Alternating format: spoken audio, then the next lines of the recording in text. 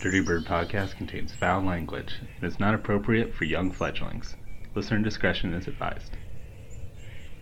Our intro music is brought to you by Ricky Pistone, aka Dick Piston.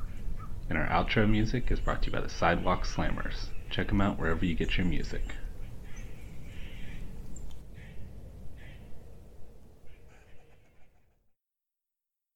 Are you looking for a podcast today with ornithology and humor you crave? Well, I know of these guys and it's birds they like. It's Dirty Bird, yeah, they're just a couple guys who really like birds. It's Dirty Bird, yeah, they're pretty dirty, but they really like birds.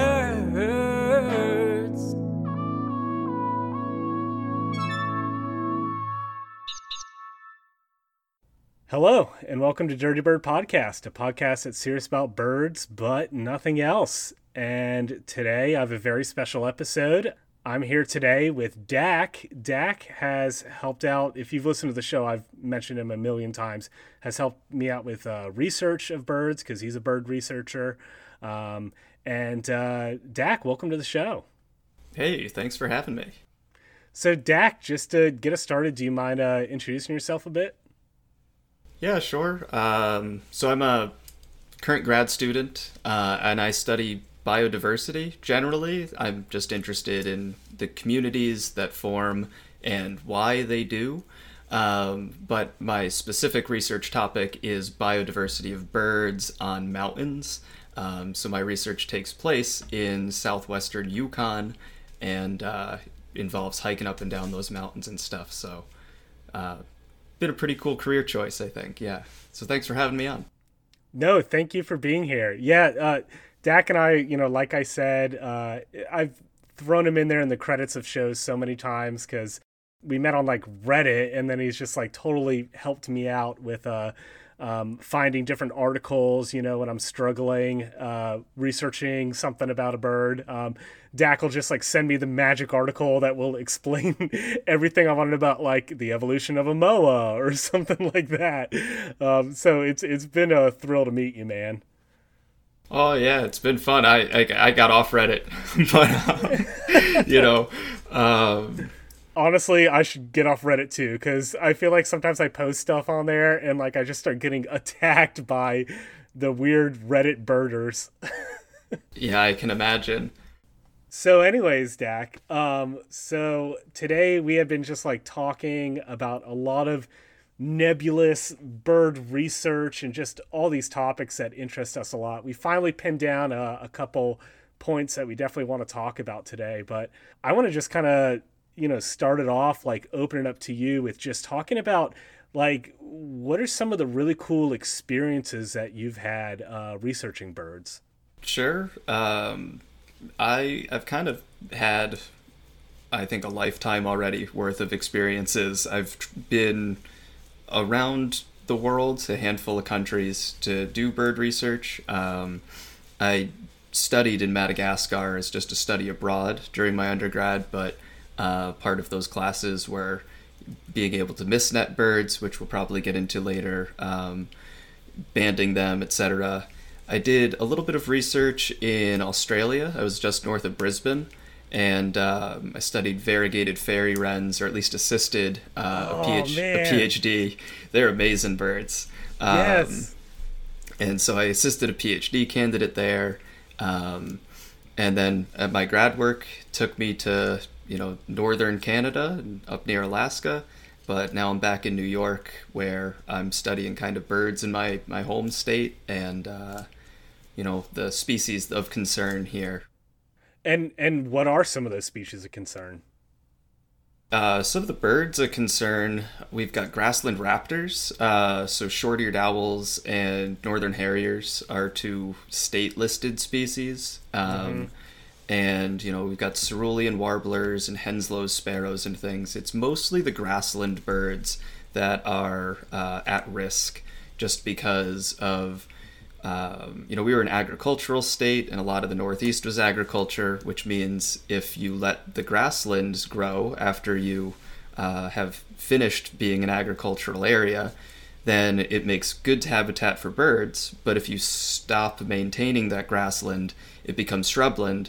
So a lot of these areas are just either succeeding or and becoming shrublands or forests, or lots of solar development and exurb development, etc., is kind of putting these species at odds with human development. Yeah, that kind of makes me think of it's so difficult with researching these species. We were kind of talking about this before the show started, as like, you know, where their population numbers, where the biodiversity like actually is, because you try to think about North America before, you know, we started building cities in it and chopping out all the trees and everything, and we don't really have a good snapshot of what these species historically looked like. We only know kind of once we started researching them, and it's that's really interesting. Is, you know, it was agriculture, then became grasslands, and it was really great for these species for a little bit, and then now it's kind of becoming shrubland or forest. And like,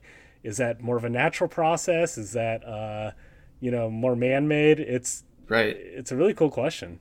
Well, it's I think interesting here, and it kind of begs the question as to like, what do we care about in terms of biodiversity? In New York, we were glaciated, so 13,000 years ago, giant glacier and pretty much not much forest, or at least 13,000 years ago was the end of the Pleistocene. And so after that, it kind of became this homogeneous forested land where grasslands weren't even that common here. You know, maybe some grassland warblers and shrubland warblers were here, part of the you know, giant beavers kind of made wetlands and things like that. So they may have been here heterogeneously around the state, but now they are just huge swaths of agricultural land.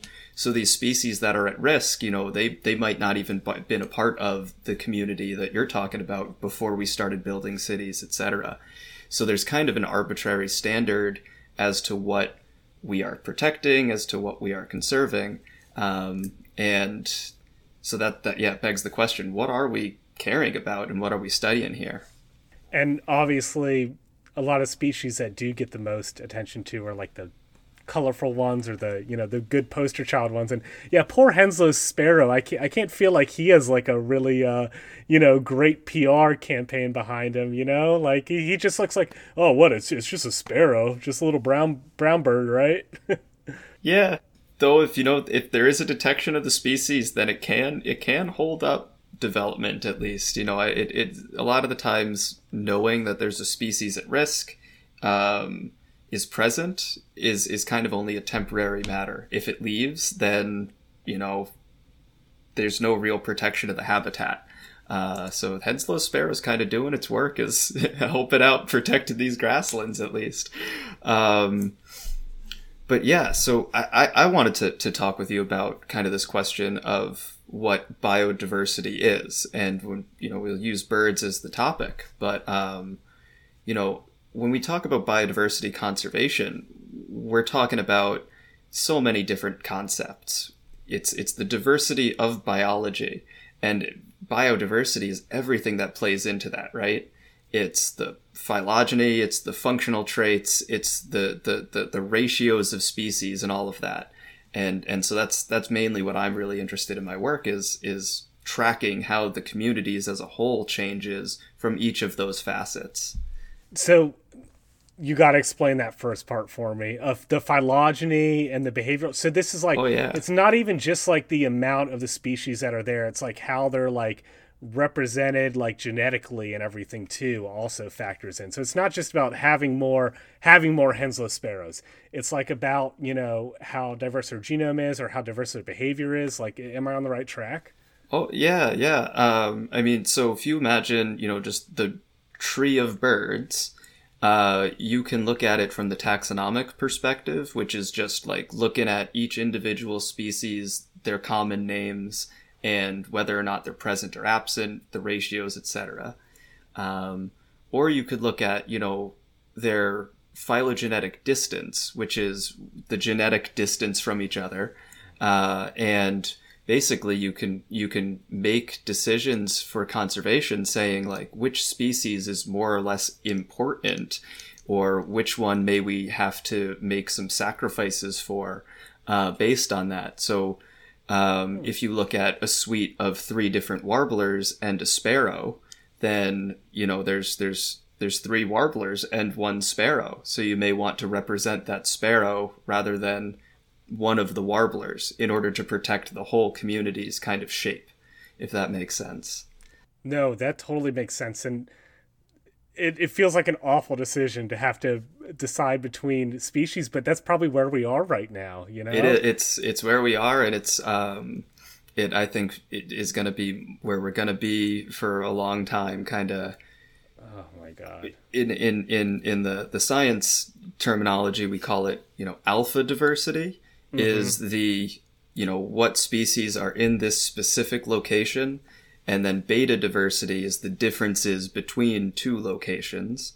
And so you can conserve you can make those decisions based on that beta diversity. How different is each community? If we have one forest that's very similar to another forest that's very dissimilar to the third forest, then we may need to say like, all right, there's limited funding. And, I hate that we have this limited funding, but, that's what the science is enabling us to do, is really discern our values and make those conservation decisions, those hard management decisions. Wow. Yeah, I mean, that is tough. And I feel like so much of this is about, there's kind of a lot of factors here, like awareness, funding that you touched on, and then the actual research. I definitely want to talk about like, funding and awareness and getting people involved. But like, just to start us off, do you mind talking about like the general research aspect of it? Like, just in general, how does bird research, what does it look like, for all this conservation, learning more about species, and then we can go into more of the nitty gritty. Yeah. So I think when I conceptualize like ornithology, or, what we're going to talk about is kind of the same for other species. So we're using birds as the model, but every other species could be kind of conceptualized this way. Well, birds are the most important species. They're definitely. Humans were down here. It's the birds are way up here. Oh yeah. So the first thing we kind of question is we look at kind of the distribution level. This is how I've conceptualized it. Where is the species kind of present? What is out there? That's kind of the question. What's out there? And so to do the bird research and figure out what's out there, we have to first get out there.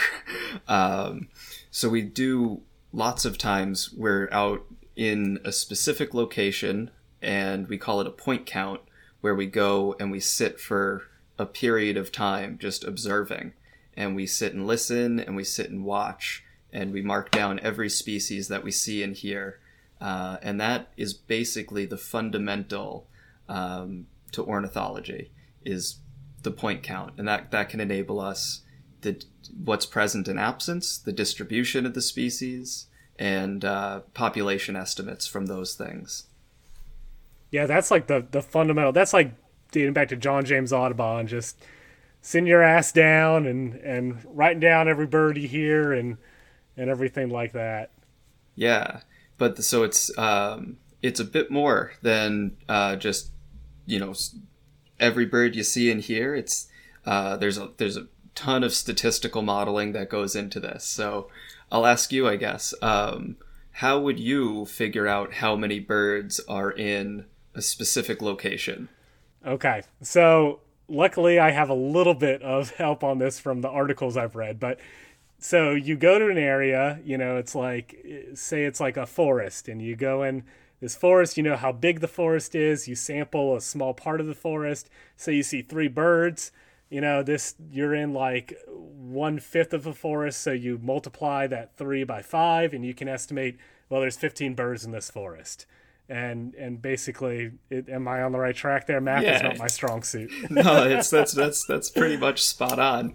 The only difference that can be inserted is like, you go out and you count one bird, And it could be a very rare species. Like, it could be just highly improbable that you ran into that specific species. And so you can model what we call the probability of detecting that species. And you can use, like, again, these are complicated statistical models, but you can use variables like the forest that you're in, the day that you were there, the time of day that you were there, the wind speed, and things like that, because you model the probability of you, a person, making that observation. And oftentimes included in those models are individual names, like, what's the probability that, you know, Dirty Bird made the observation? Because everyone has their own biases for what they're able to hear and what they're able to observe, what they pay attention to. So it's, you know, going out and making that one count, you know it's there. But making a population estimate off of that, seeing that one bird may actually represent that there were 3 birds that you missed. So that's kind of pretty neat. And so that's called distance sampling or occupancy modeling, where we look at the probability of detection using point counts. Yeah, no, that totally makes sense. Because, my model, what if one of those 3 birds was like, you know, an Atlantic puffin or something, you know, it's just an aberrant in there. And then I multiply that by 5. I'm like, oh yeah, there's 15 Atlantic puffins in this forest. Like, yeah, you'd have to definitely, you know, probably look at that and say, I'm not going to include that in my model. Man, this also just makes me, I say this like every single episode, but like birds are so much like Pokemon, like, you know. Oh God, yeah. I've been watching it too. Just rewatching it. Like Pokemon, Ratatats everywhere, you know, but like, you know, you see some Ho-Hos or something. Or Oh yeah. Well, there's, you know, I've always thought, and I've seen a handful of times, just different articles, different people who have tried to do something along the lines of Pokemon game, where you go out, you look for the species, you can encounter them, you get points, etc. But there's like citizen science apps that really make it easy to do a little bit in real life. In real life, yeah. Like, I mean, my dream is that there's Pokemon Go or Pokemon Snap rather, you know. But you know, eBird is very similar, I guess, to having a Pokedex where, you know, you're just running your numbers. You're just trying to find them all. Yeah, I think birds got them outnumbered though. There's like 100,000 species of birds and only 5-6 gens of Pokemon. So. Yeah, probably. Step it up. I don't know what they're up to with the Pokemon. Season 20. Yeah, and so, you know, what you're describing there with like bird research and everything, like, you know, I there's a ton of work that goes into it, obviously, especially the statistics, but like, you know, what you're describing does sound, you know, pretty basic. It sounds like stuff that people could get involved in and get into. I think so. Yeah, I think there's. Well, I'll say 2 things. I think it's very basic, and it's becoming more basic for the everyday person, the just birders who are interested in science to get into, and that's kind of a double-edged sword for the research, where we have a lot of pretty good people who know their stuff getting out there, and so you may end up with some misidentifications or things like that, but. You know, the goal of citizen science is to collect so much data that doesn't matter. Yeah. And I think that that's pretty cool.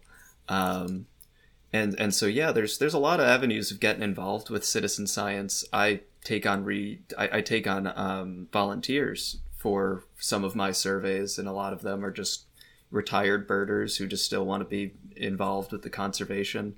And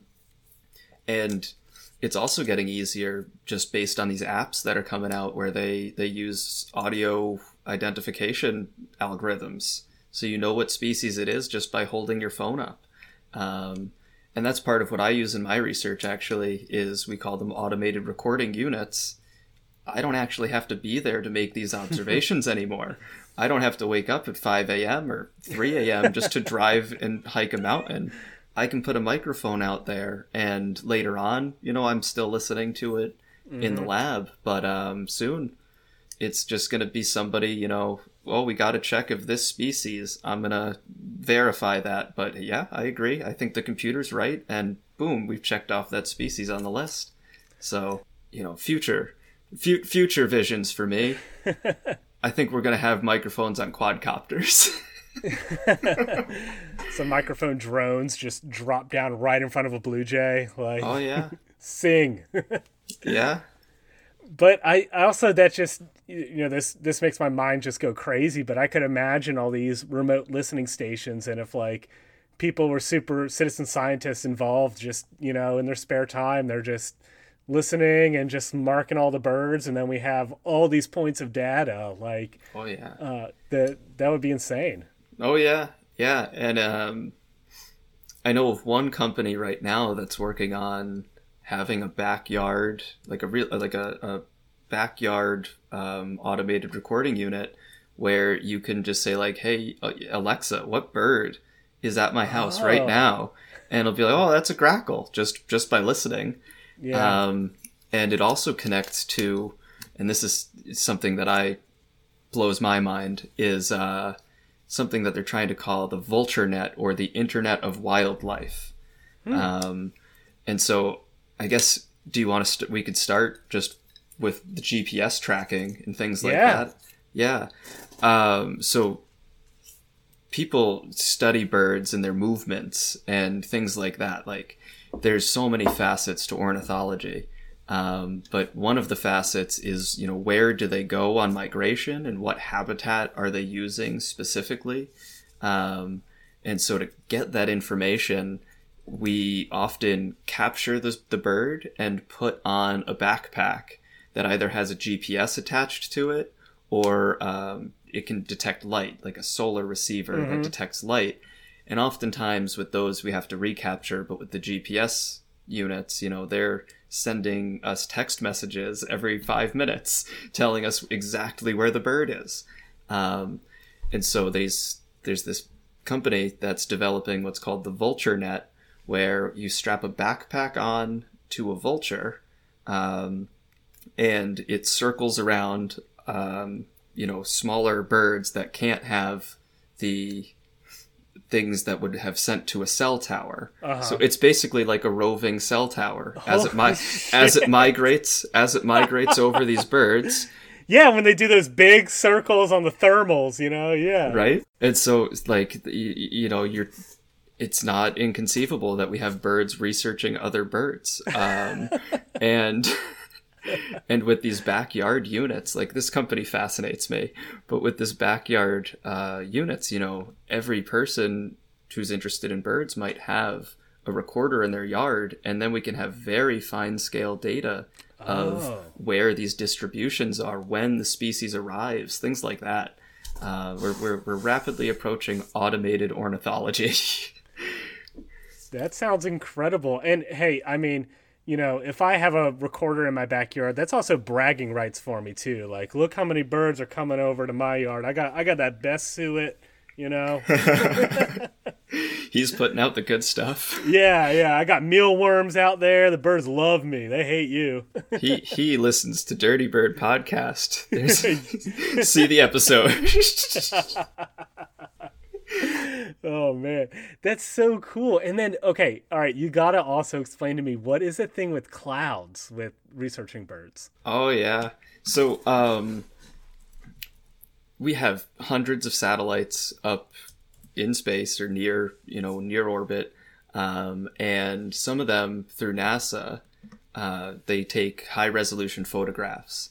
So there's one called MODIS, which honestly I'm forgetting what it stands for, because we just always... Mobile Operating Diurnal, I don't know. You're probably spot on. I can Google it right now. The S is definitely satellite. The S is totally satellite.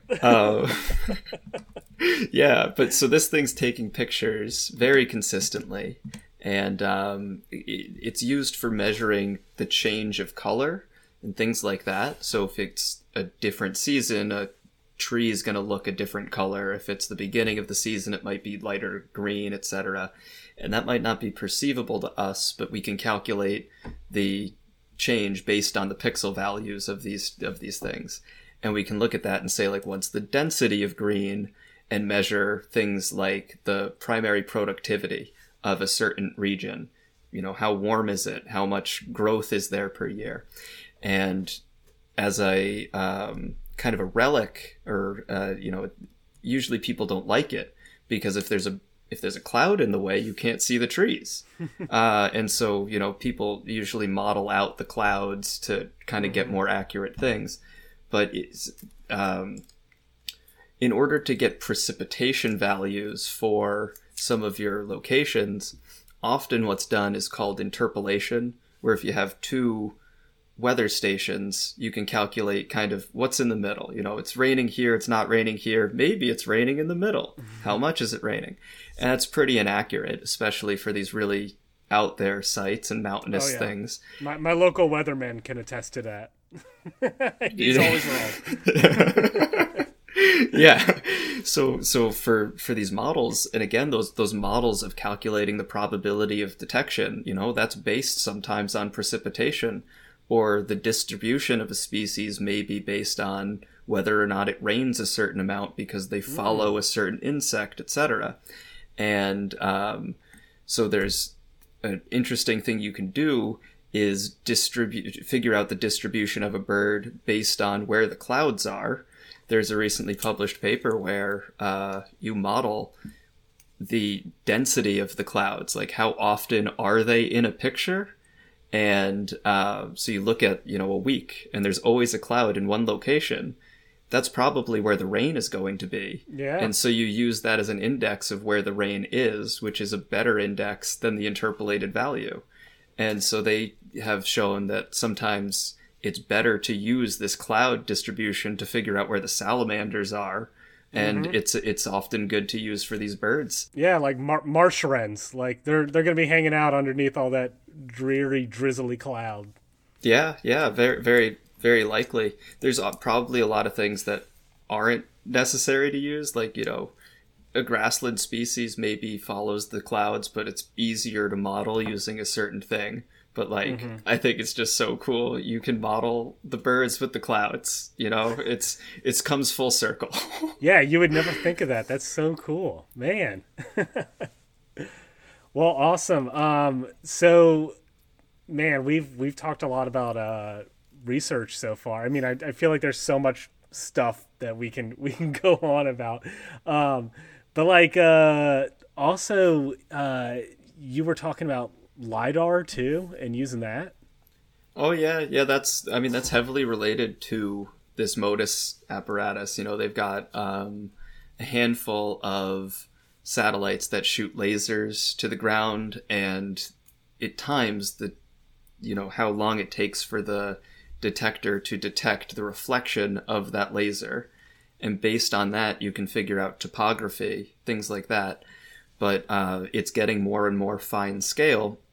So you can model a single shrub in the middle of a field with LiDAR from space. But also, I just found an app where you can do it with your new iPhone.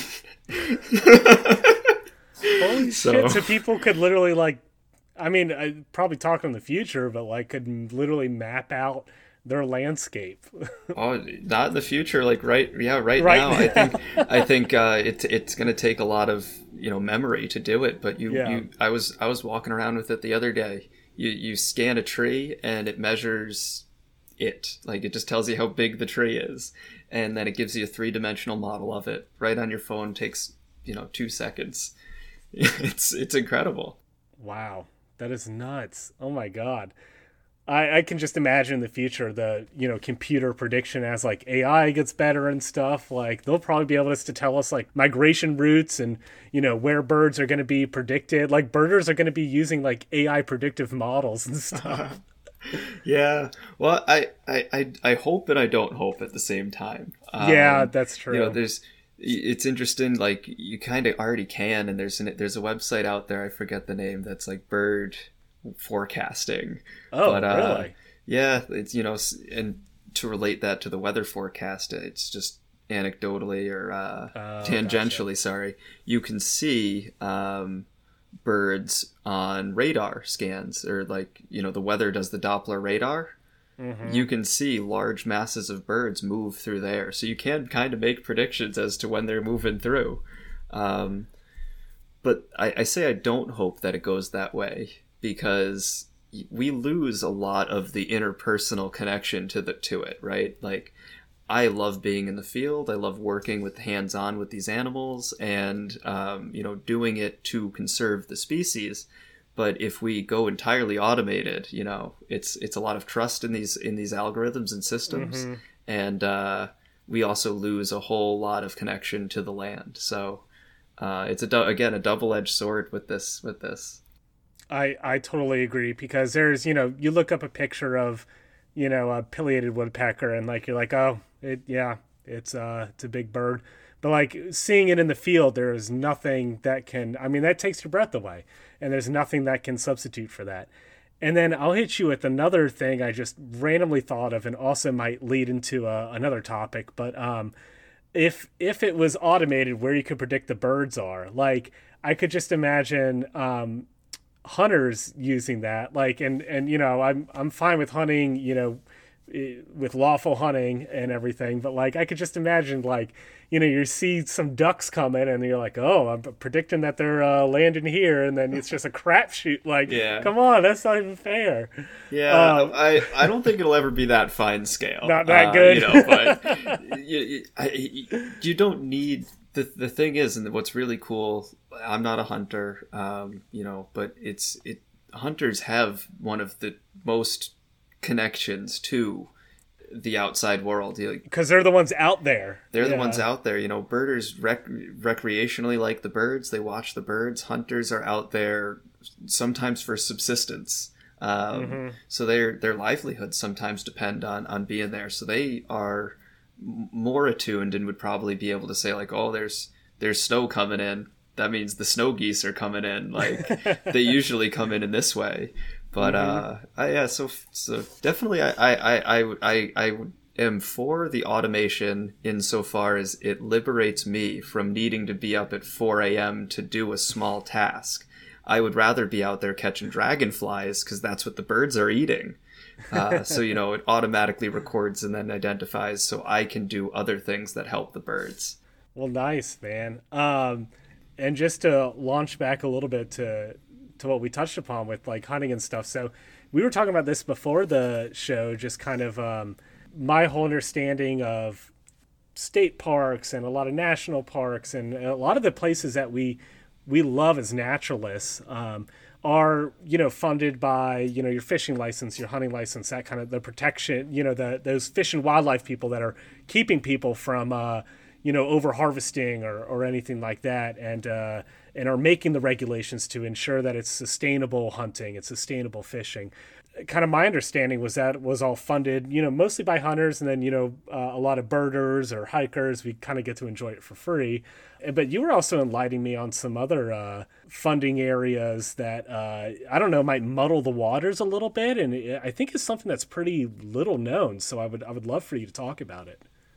Yeah, I think it is little known, and I think it is a sore spot for a lot of people in conservation, because it's how we get our money, but a lot of people these days kind of just don't agree with how we get our money. So like I said, hunting helps keep deer populations down, and they're the most connected to the land, etc. But we call it the Pittman-Robertson Act, which is an excise tax on sporting arms, ammunition, archery equipment. And so that's an 11% tax on all of those guns and ammo, and a 10% tax on handguns.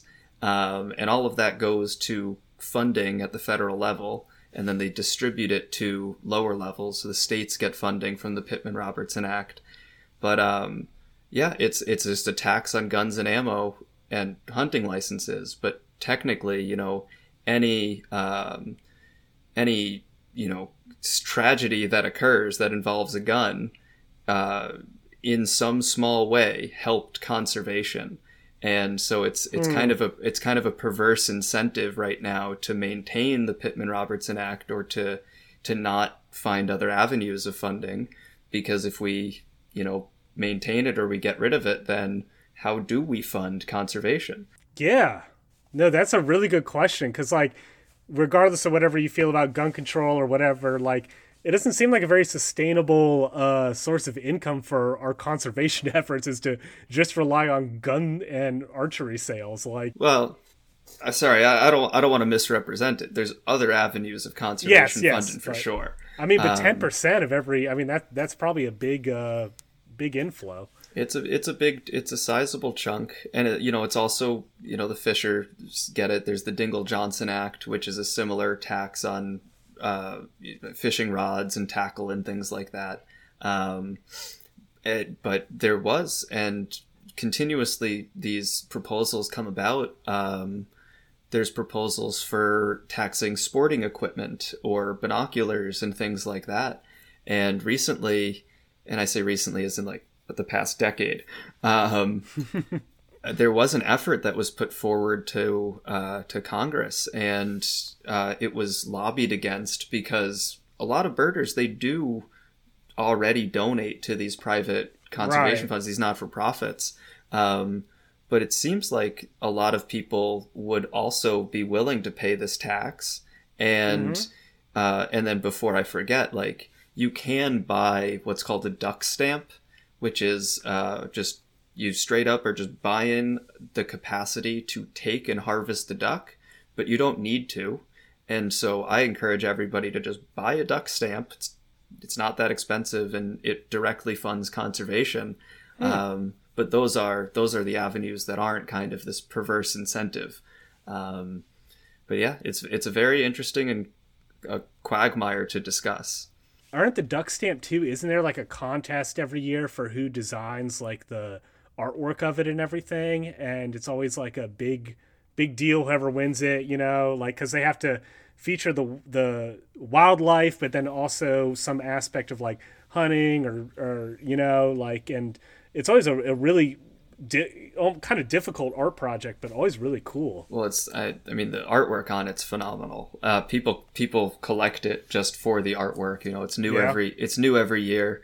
And yeah, it's like, I think it's $25, and it's just a direct contribution to wildlife. Really helps, purchases land, it funds wildlife, and it helps maintain kind of these wildlife refuges and things like that. So, man, that's a win-win-win. Support ducks, get some cool artwork, and if you need to harvest one, then you can go harvest one too. Well, cool, man. That was a great explanation. Thank you so much. And I love how you love all the acts too. I'd get lost in the Dingleberry Act of whatever, but well, man, what do you want to talk about next? So I'm big in the numbers. Like, I like to study, like I said, what is a species? What is a community? What is biodiversity generally?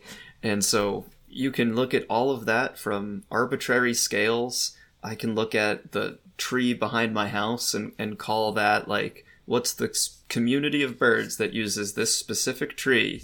But like, that's a little pointless. I mean, it's nice. It's nice for me to know, but yeah. 10 robins. But if that 10 robins is consistent and then suddenly changes, it would indicate. Yeah, it indicates my stuff, neighbor is setting out rat poison. Oh no. Don't do that, folks. But so, we talk a lot about biodiversity loss, and it's definitely a thing that we are in a mass extinction and losing species. But what we don't see currently is, we're not mourning the loss of species on a daily basis, because these are really protracted declines of populations that eventually lead to us being like, oh no, the ivory-billed woodpecker isn't there anymore. It took us like 20 years to make that decision. But so I want to discuss a paper that came out a couple years ago now in 2019 that, I'll ask you, what's the biomass of birds in the world? The biomass of bird. All right, what are we talking? We're talking pounds, kilograms. What are the? So the figure that I have is gigatons of carbon. Gigatons of carbon in birds. Okay. I'm gonna go 200 million gigatons of carbon. 200 million gigatons. Okay, of carbon. that's a lot. That's a lot of tons. I'm gonna go 200,000. 200,000 gigatons. I think you're thinking 200,000 tons. Okay, right? that's probably what. So humans are 0.06 gigatons of carbon. Okay, You I needed a scale of reference. Yeah. And so wild birds, if you were to put that against people, what is it roughly? If you take every single bird in the world. Okay, and humans are 0.6, you said. Mm-hmm. Okay. I think they're probably more than us. So I'm going to say, just based on how starlings outnumber people in Virginia Beach, I'm going to go like 1.2 gigatons. 1.2 gigatons. So animals total, including people, is 2 gigatons. Oh. Just, it's approximately 540, I think it is, gigatons of biomass, including plants and things like that. Animals are 2 gigatons, including people. Wow. So do you want to know birds? Yes. Every single bird that's not related to livestock is 0.002 gigatons. No! Right? Livestock is 0.1 gigatons. So no! livestock out gigatons us by an order of magnitude, and we out gigaton wild birds by an order of magnitude, and wild mammals is 0.007. And so God. Right? I was so off. I was so optimistic. Yeah. Well, and so it's really just an interesting ratio. The community of birds, the global community of birds, is so minute compared to livestock and humans, and so that's at the global level. But if you look, if you come in a little bit, shorter to just North America, like I said, we're not losing species right now exactly, but it's a long protracted loss of population. So approximately how many birds have we lost since 1970? Are you familiar with the paper or anything? I'm not. So please enlighten me. Sure. For various reasons, and it's not every single species. Some species are increasing. But we have lost approximately 30% of the individual birds that were in North America since 1970, which equates to about 3 billion birds. Oh God. And so it's piecemeal separation of. I say that because we're parcelizing places and building exurbs and things like that, destroying habitat.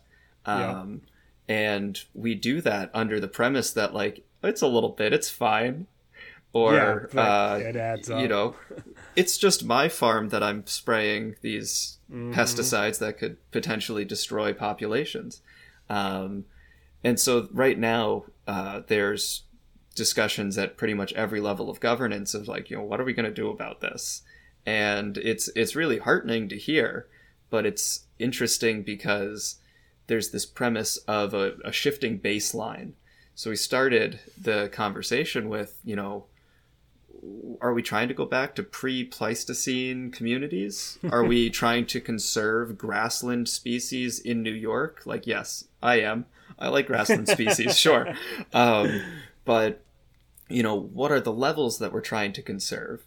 And we're basing our observations of the levels that we're trying to conserve off of very inaccurate measurements. Back in the day, they didn't have these fine-scale statistical tools to make these assessments of population. And so the assessment that 30% has been lost, it could be wildly, different from what could have been or what really was there before we started measuring things. And so, what are we trying to get back to is, in my eyes, an interesting question, but it's more of a question of what can we maintain for conservation and where do we want to go? How do we want to integrate our grasslands and our agricultural lands to sustain populations and grow us a couple of potatoes? Dude, and these are the big and the difficult questions. It's so easy to be like, let's save the spotted owl or whatever, but like actually discussing, like, okay, what does that entail? Like, what, yeah, where are we moving forward with the balance? I mean, what did you say? It's point one and then 0.06 for livestock versus humans, and then everything else is just tiny, tiny, tiny. Like where are we trying to go with that balance? And then another thing I just wanted to say too is I wasn't familiar with the 30%. I knew that there was a big decline, but also I knew that of that decline, the rarer species are disproportionately impacted. Like, common things remain common, basically, and your robins, your blue jay, all those backyard birds, like, they might be declining, but they're doing okay. But you got your like these warbler species that are just getting decimated, like red starts and like grosbeaks are just like totally dying off. Yeah, and so it's one thing that my professors would say is no one pays attention to the common species simply because they're common, and so there's in a lot of our policies there's no protections for common species, right? So we look at these communities of organisms, and you may go to a forest that has a proposed development on it, for example, and you can count any amount of bird, any amount of biodiversity, beta diversity from a nearby forest, as we discussed earlier. You can measure all of those things, but there's no policy right now that protects those things unless it's an explicit project or something like that. So, you might have something that is locally rare, but like at the state level, it's doing pretty well. And so that locally rare thing doesn't have protection because like at the state level, it's doing okay. But, do we care about that locally rare thing at a local level is kind of my platform, my soapbox, I suppose. So understanding how different is my backyard from my neighbor's backyard, and how different is the forest down the road from the forest on the other side of town. Like those are very important questions that kind of get homogenized. And that homogenization we actually see in the species themselves. So we're driving evolution of species towards kind of more basic species. And I'm quoting basic because, they're not specialists, they're generalists. Yes, they're able to work around us fucking everything up. Right, yeah. Or they're able to just tolerate, these wild thermal shifts because they're like okay with that. They don't have a very small thermal niche. Things like that. Or they can eat anything we throw at them. They love invasive species. And so we homogenize our forests, we homogenize the communities. And so what we do at a local level is being directly reflected in the genes of birds. And so that, again, that's the biodiversity. It's the phylogeny, it's the functional trait, it's the ratio of species to different things. And the only thing that we have protection for in our policies right now is the rare and endangered, or the species of concern, because we are, as a country and as a state and things like that, kind of this emergency room conservation where we're doing triage. and instead of preventative medicine, for example. Oh dude, hey, I'm loving that metaphor. Hey. We need more health maintenance on the all the birds. Also, what you made me think of is, with your local forest or your local spot, like, I don't know if people have experienced this, or if you've experienced this, where there's a spot that you birded at. Like me personally, there was a national forest area I went to, and I went back to it at one point, and like I like knew the birds there, like I knew like woodpecker nesting holes, like all kinds of stuff, and it had been harvested. And I didn't even know it was going to be harvested. And like, it's totally legal. It was national forest land set aside for this. But it was really kind of emotionally devastating when, and especially at the time it got harvested, I'm just imagining there was probably, even nestlings and eggs and stuff. And I'm like, but, it was all common species. Like there's nothing you really could have done to, save it. It's all chickadees and, downy woodpeckers and stuff. Like they're everywhere. But like still, like that kind of personal devastation, like it makes you appreciate these little local areas more. And like, I don't know, it's important that they get saved. I don't know, we don't need another Rite Aid or whatever. Like, we need our little forested areas. Yeah. Well, so it's great that you left with that premise that we need the little forested areas.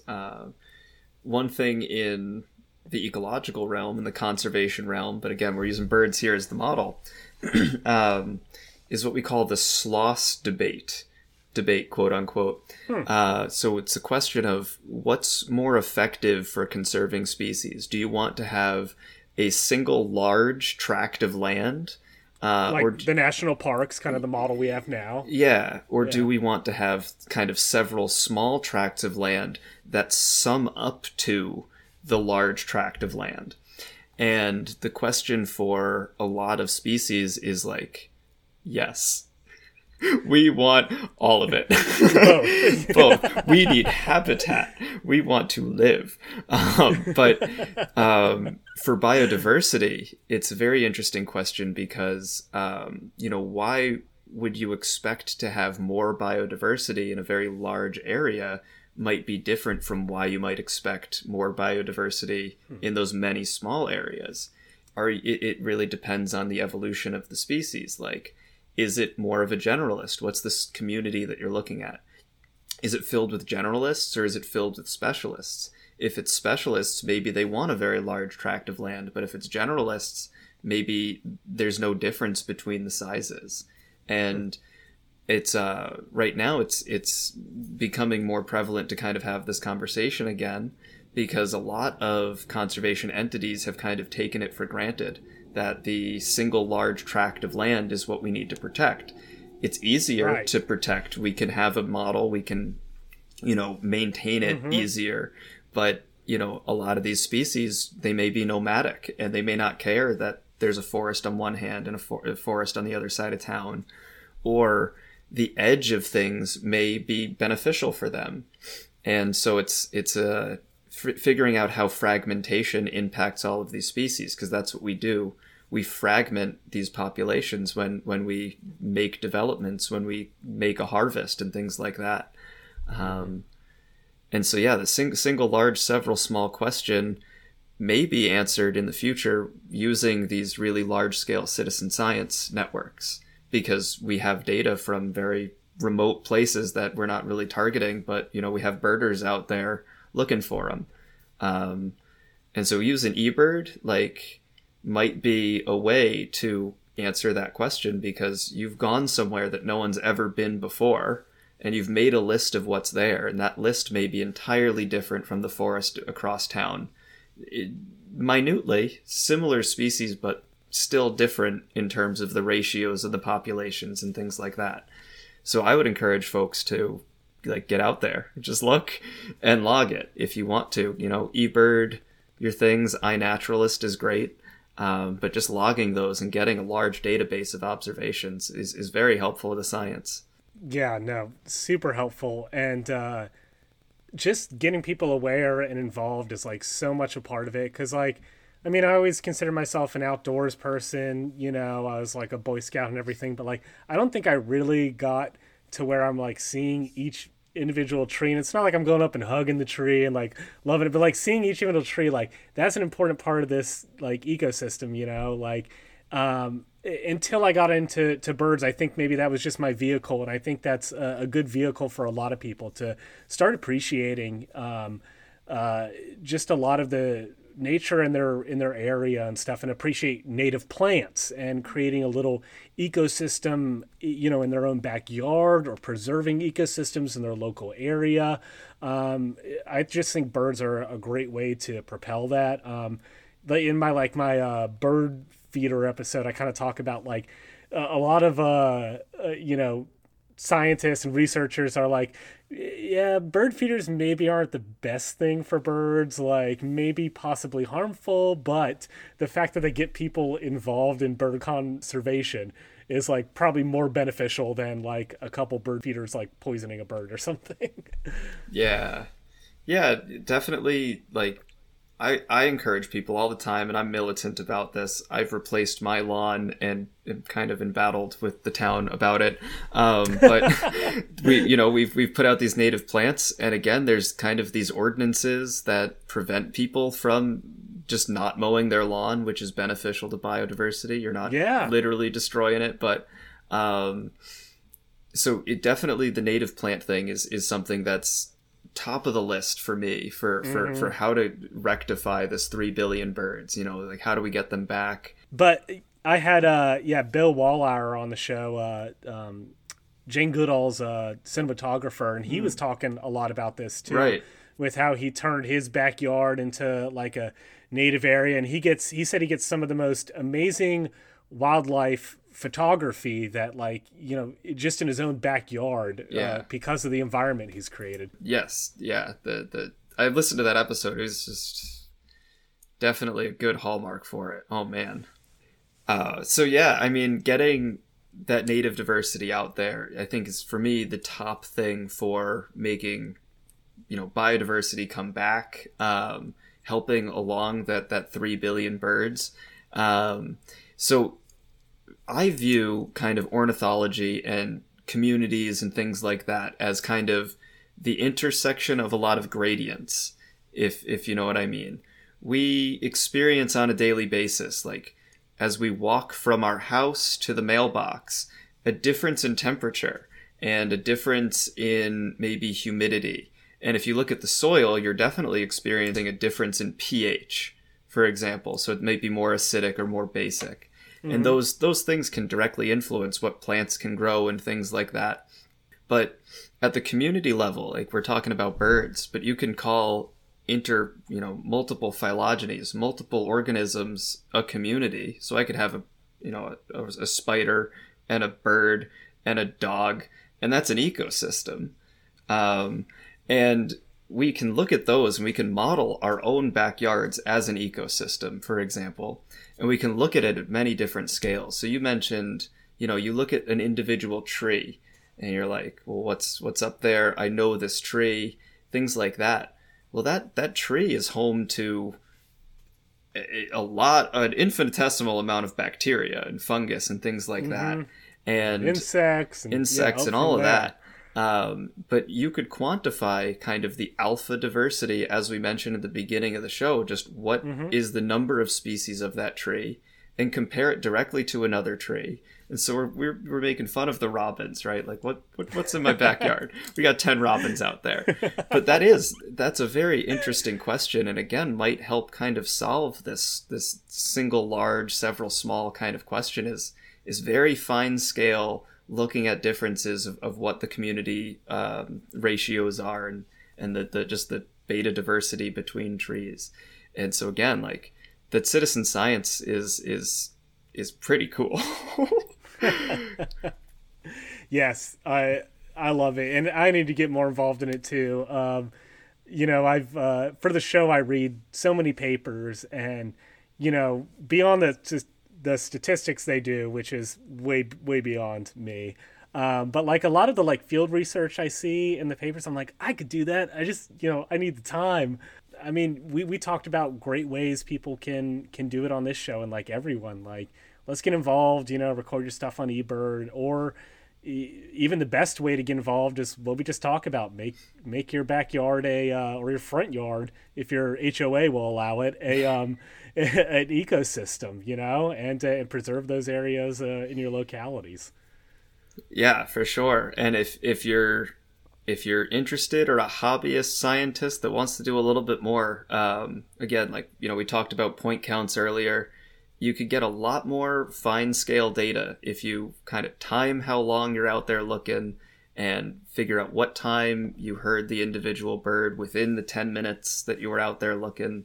And actually the distance away from you can enable you to figure out the population of birds that are there. So if you see it 50 meters away, that might be worth 2 birds rather than the one that you saw 25 meters away, which might only be worth the one. So you it's interesting because you're really questioning, how many two birds in a bush or whatever that saying is. One in the hand, two in the bush. Yeah, yeah, one in the hand is worth one in the hand, but it's worth two in the bush. That's exactly what distance sampling is, I say. Now I can say I understand distance sampling, just using that anecdote. Awesome. And then you said you have people volunteer with you sometimes. How would someone like reach out to a local college or organization, or I don't know? I think there's a lot of I guess I conceptualize colleges and organizations like the ivory tower, and it's it's intimidating to approach, but like, it's really just an email, and the professors and the researchers, they're busy people, but like also if you're willing to do free labor and you like birds, it's that's how you could really get involved.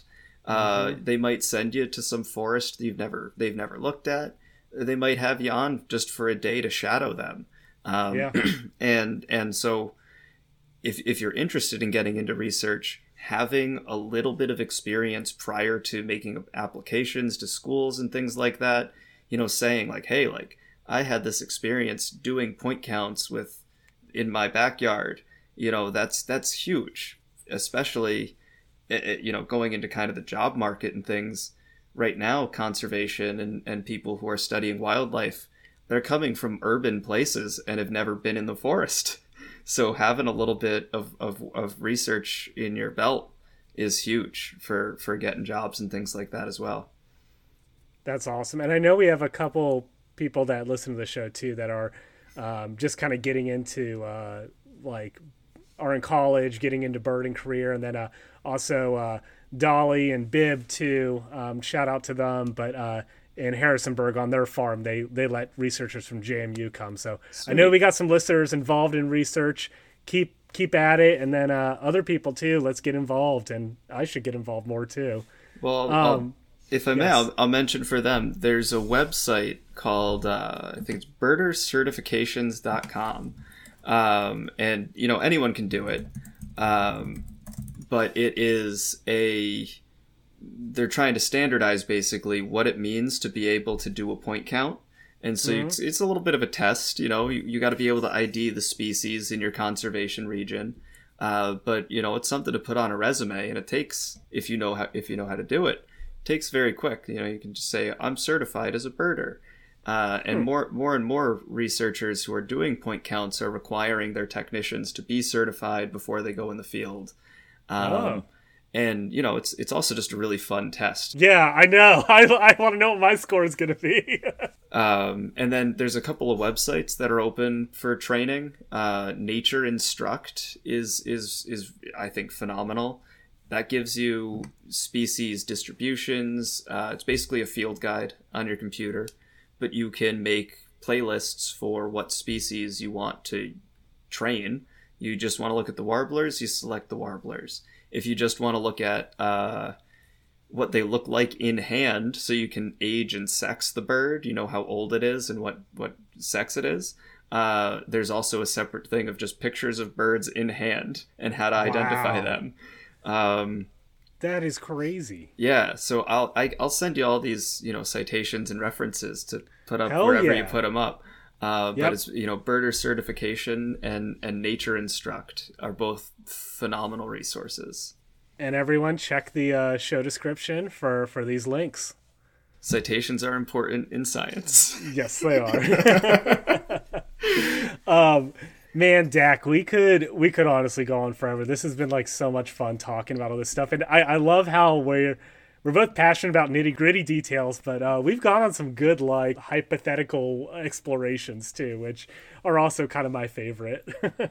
Oh, yeah, I could go on for hours, tangents, and birds will take you there, because every species needs its own, research, and you can do it at any level.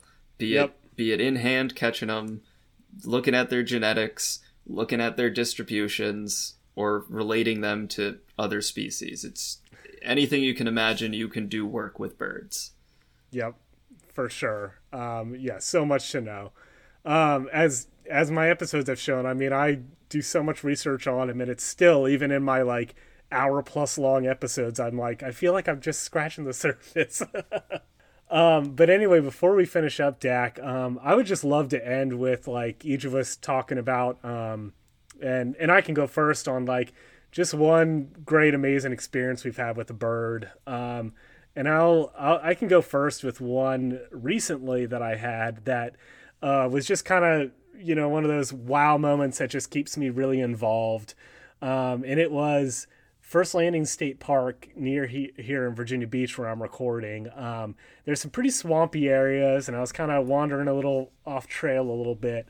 Ended up, my boots maybe little overflowing with mud in a cypress swamp, but I was trying to chase down. There were these northern flickers, and I could hear them. I couldn't see them. I was trying to find them. But anyway, I was just kind of stopped there in the mud and was looking around, and I was like, that looks like a Carolina wren. It's running around. I'm like, but it's so tiny. And then like it came up so close to me. It's darting around the cypress roots. And I was even able to like put it in my binoculars so it looks so close. And I realized, I'm like, oh my God, that's a marsh wren. And for some reason, I've just never seen a marsh wren before. And then just observing it and its little mouse-like behavior, so much like a Carolina wren and a winter wren, but like also so different. Like this is just a special little species that only likes this little swamp area. And I was just like, looking at the whole world and how fragile it is and how like fragile this little species is, but also how strong and cool it is. It was just a cool moment for me. So that also just relates to everything we were talking about. So I just had to share it. Oh yeah. I mean, it's phenomenal when you're out there and you're like visited by this thing that you've never seen, and you're like, oh my gosh, like, and I think it's adorable. Like they're just tiny. Like, so it's the species is adorable, but then like the fact that I have this reaction is just like, and this tiny bird is making me do it is like, oh man, like, masculine is what I'm trying to say. Nothing more masculine than birding. And looking at adorable little warblers. Oh yeah, you're so cute. I mean, for me, I can't really pin down what made me want to get into birds. Like, I've always had a proclivity to like watch them just because they're energetic, they're everywhere. And I had an interest in a girl in undergrad who also liked birds, so I was just like, all right, like, let's get into birds a little bit. But I think for me, the best experience birding, I mean, you have the best experiences when you first start because all of them are new. Yes. But my birding, like I said, I did a study abroad in Madagascar, and I kept track of the species that were there. And I had this epic day with the only other person who was remotely interested in birds. Most of the people who were there are kind of interested in the people aspect and the culture, and like, that's interesting too, or they wanted to study lemurs. And like, I was there to actually question if I wanted to do ornithology or primatology. Really cliche. And Zaboomafoo or Zazu? Zaboomafoo, like, got me for sure into conservation. But yeah, so we had just had this epic day of driving caravan style with a handful of pickup trucks down a sandy highway. Like, it's just not maintained. They don't really have highways in Madagascar. And we had just gone down to one of the most southern national parks to see flamingos.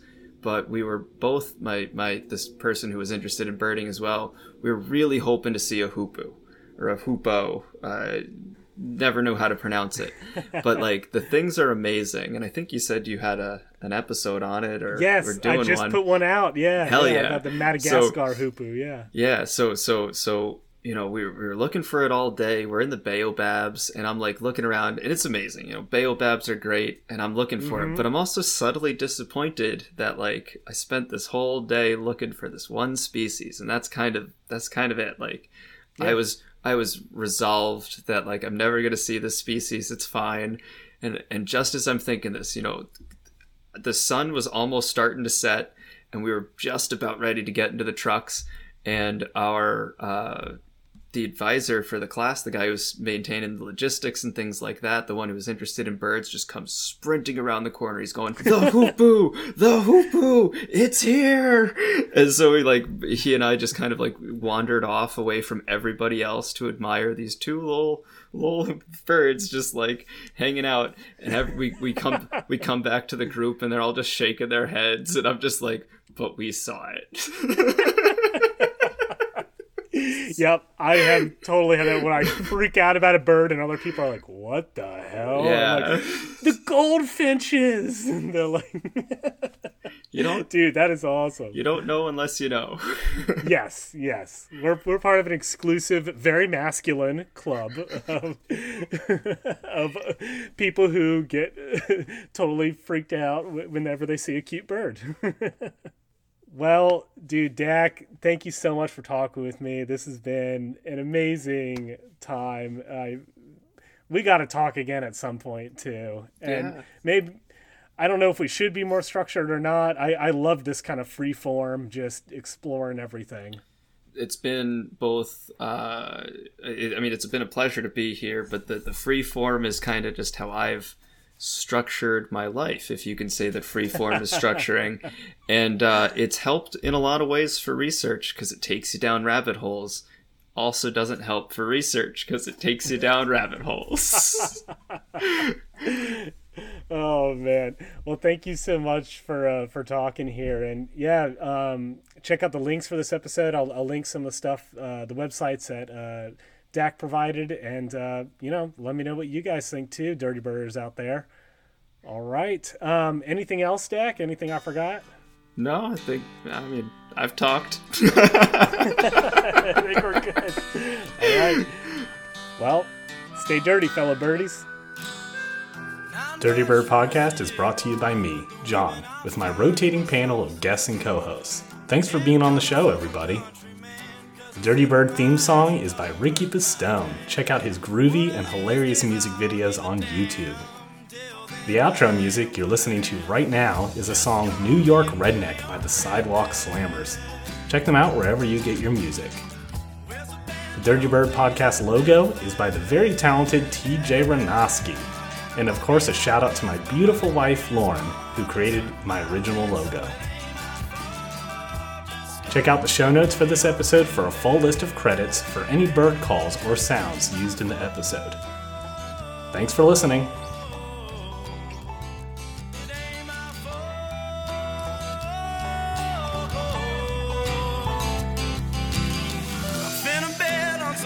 At the track, drive into Brooklyn, ain't never coming back.